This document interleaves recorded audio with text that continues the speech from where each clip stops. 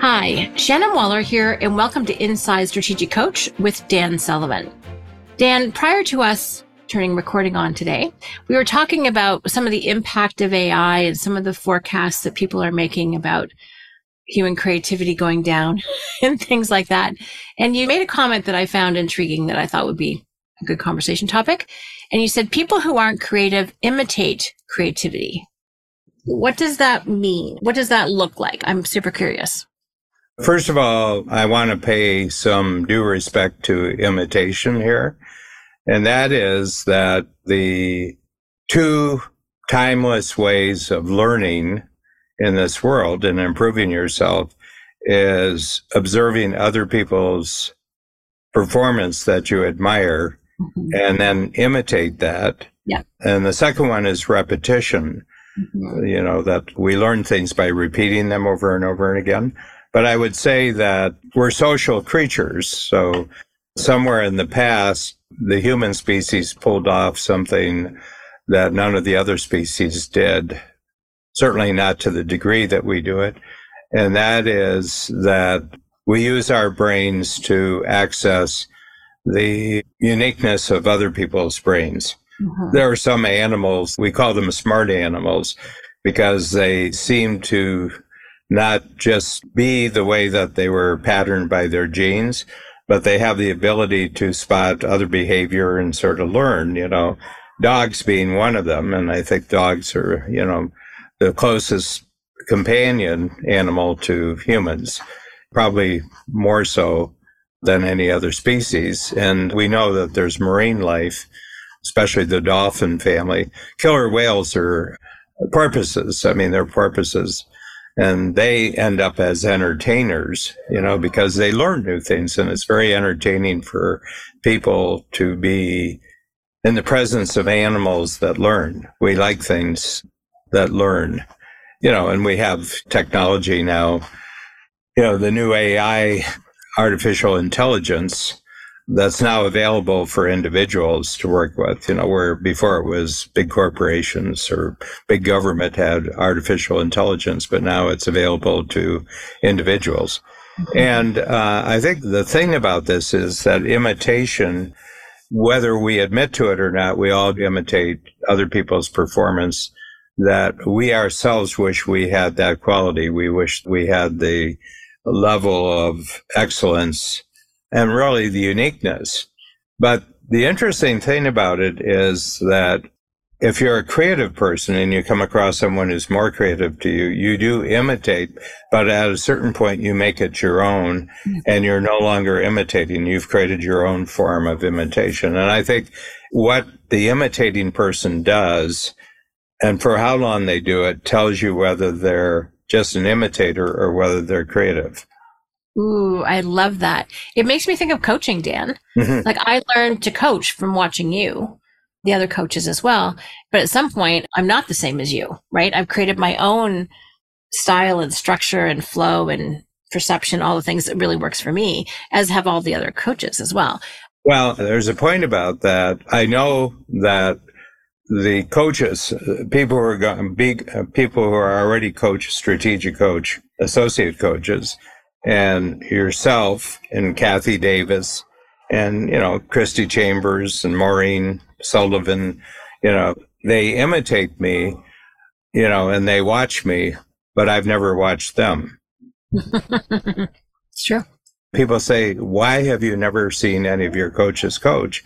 Because when they're the coach in a workshop, I don't want them to think about how I did it. I want them to be themselves and respond to it because I don't want imitators.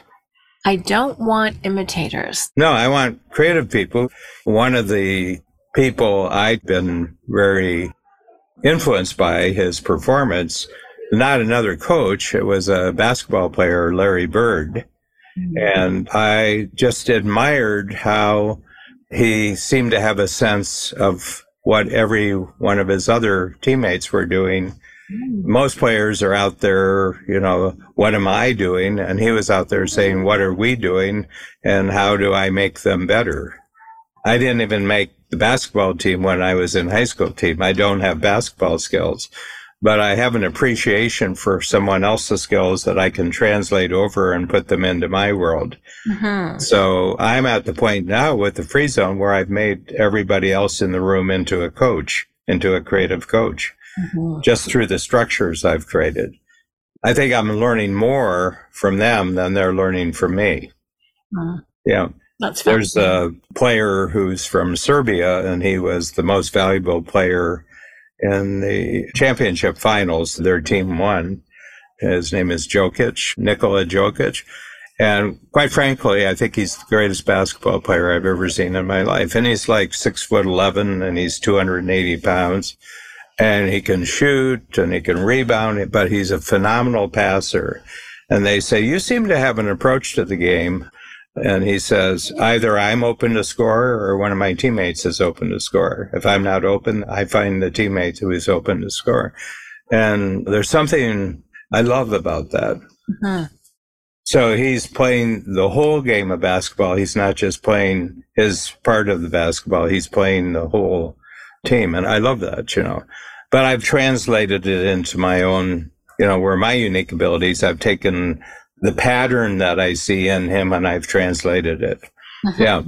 I mean, they're probably the most talked about political individual of my lifetime, where the people who love him talk about him and the people who hate him is Donald Trump.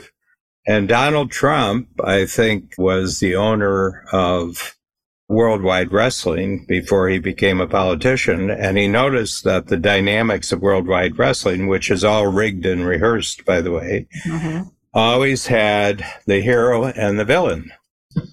He always had the hero. And he took that model, and when he entered politics, he just inserted the model on the political scene, and he was the hero to all the people that the villains were oppressing. And I said, what a neat thing. He's turned politics. I mean, politics is usually very boring. Even the people who hate him can't stop watching him. Mm-hmm. Entertainment. Yeah. He obviously was imitating something that he picked up, but he turned it into his own creative form. And some people, not every strategic coach client votes the same way that I do. And they said, I can't stand the guy. I said, yeah, but you can't stop watching him, can you? Yeah. And I said, I love him. And they said, why do you love him? I said, well, he's a thug. And they said, he's a thug. Why do you like him? I said, he's our thug. The other side are all thugs. We never had our thug. So we've got our thug, and not only that, but he's an entertaining thug. There you go. Yeah. And I think about creative people, they can be polarizing. There's musicians that I totally respect their musicianship and their creativity, and they're not people I want to listen to. No. Right? But I respect their creative take on whatever it is that they're doing. Yeah. Mm-hmm. But I take my inspiration from all walks of life. And historically, I mean, I've got lots of heroes from history. Johann Sebastian Bach, Shakespeare you can see the structure to what they do, but they've gone way beyond the structure of creating. Shakespeare just created some of the most amazing fictional personalities in the history of the world. Hamlet, Othello, Falstaff. He creates all these amazing personalities, and the personalities were bigger than the plays that they were in. Johann Sebastian Bach had this thing of counterpuntal. He would have two opposite tunes that were in harmony with each other. And I said, yeah, it's like the strategy circle, you take a vision and you have the obstacles, and you take the vision and the obstacles, and they create a new capability. I said, I love that, Mm-hmm. Mm-hmm. So imitation might be where we start, but it's not where you want to end up. And it's interesting, Dan, because there are people, apparently, I don't know any, but there are people who are brilliant painters, and they can take a masterpiece and they can imitate it like almost exactly. And you think, oh my gosh, why don't they take that, instead of trying to duplicate something and rip it off? Why don't they create their own? But they're missing that. They're not creative. They're not creative. So that's one of the examples. Yeah. And they don't make it their own. They don't make it their own. Yeah. I mean, it's kind of like, I think I have it right here, but all grapefruit trees start as orange trees. Oh, I didn't know that.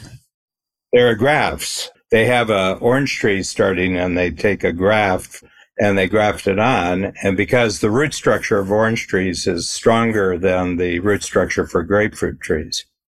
Oh, okay. That's interesting. I may have it wrong here, but I'm going after the principle here.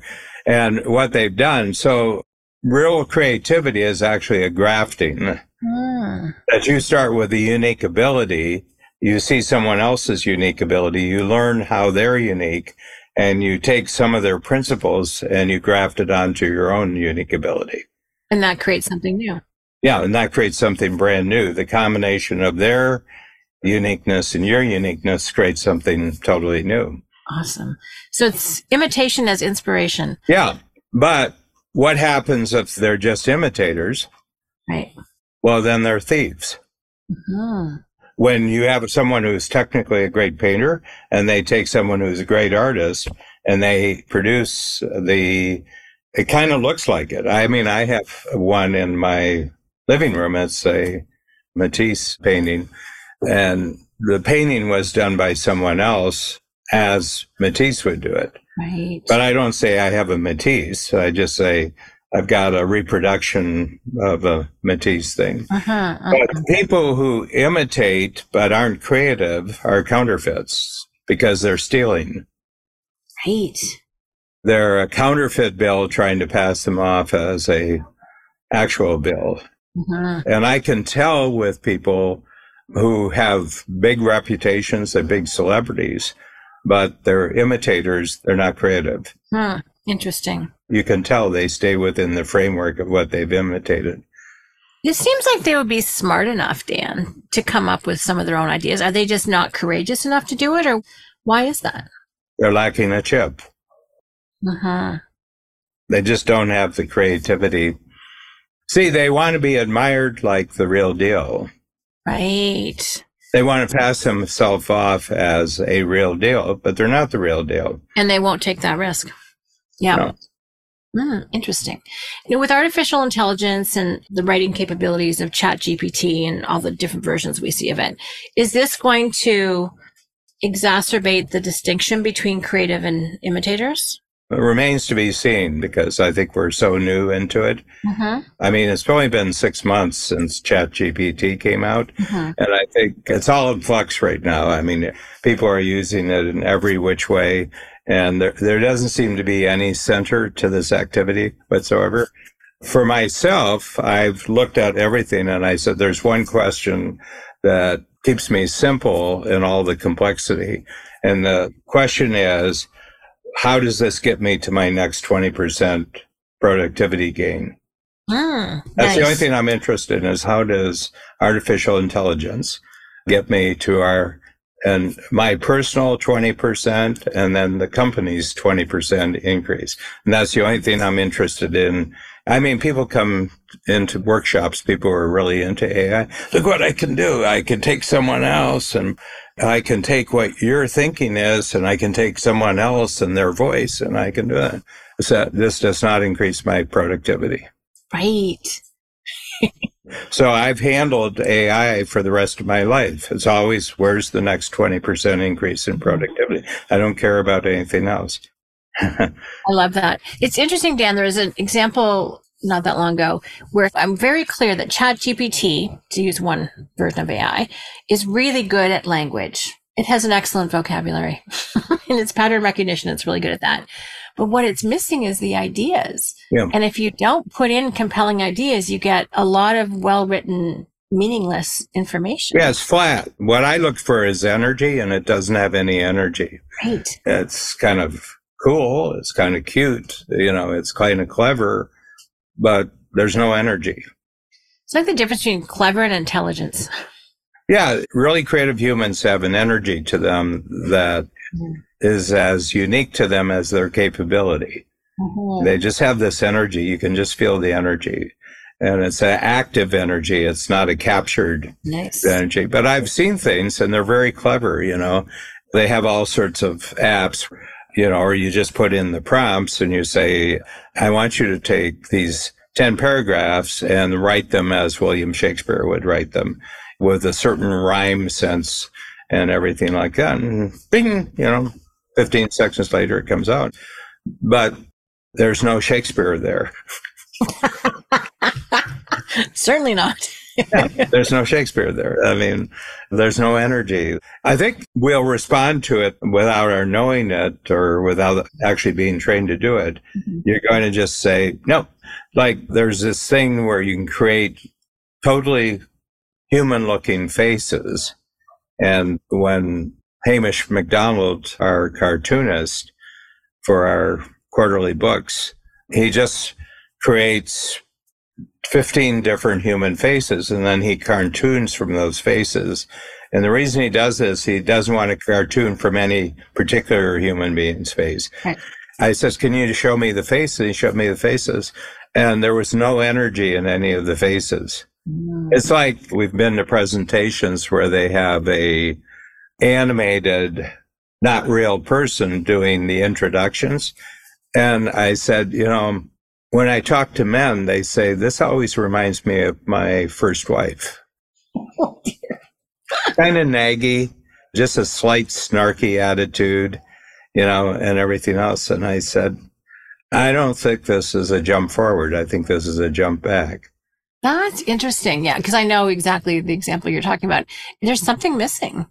Well, they're a one-trick pony, And if you deviate from the script, they're off in the weeds. They can't go on creatively at all. Yeah. I mean, humans throughout history have gotten good at detecting counterfeits. And it's counterfeit. It's counterfeit. Yeah. Yeah, it's counterfeit. It has no value. It could be entertaining, but it's entertaining the first time, but it's not entertaining the second time. Real creativity is entertaining continually. Imitation is like teaching a dog how to do card tricks. Mm-hmm. They're not very good at it, but you're amazed that they can do it at all. The first time. Yeah. After that, you're like, why are you wasting your time? Yeah. Oh, my goodness.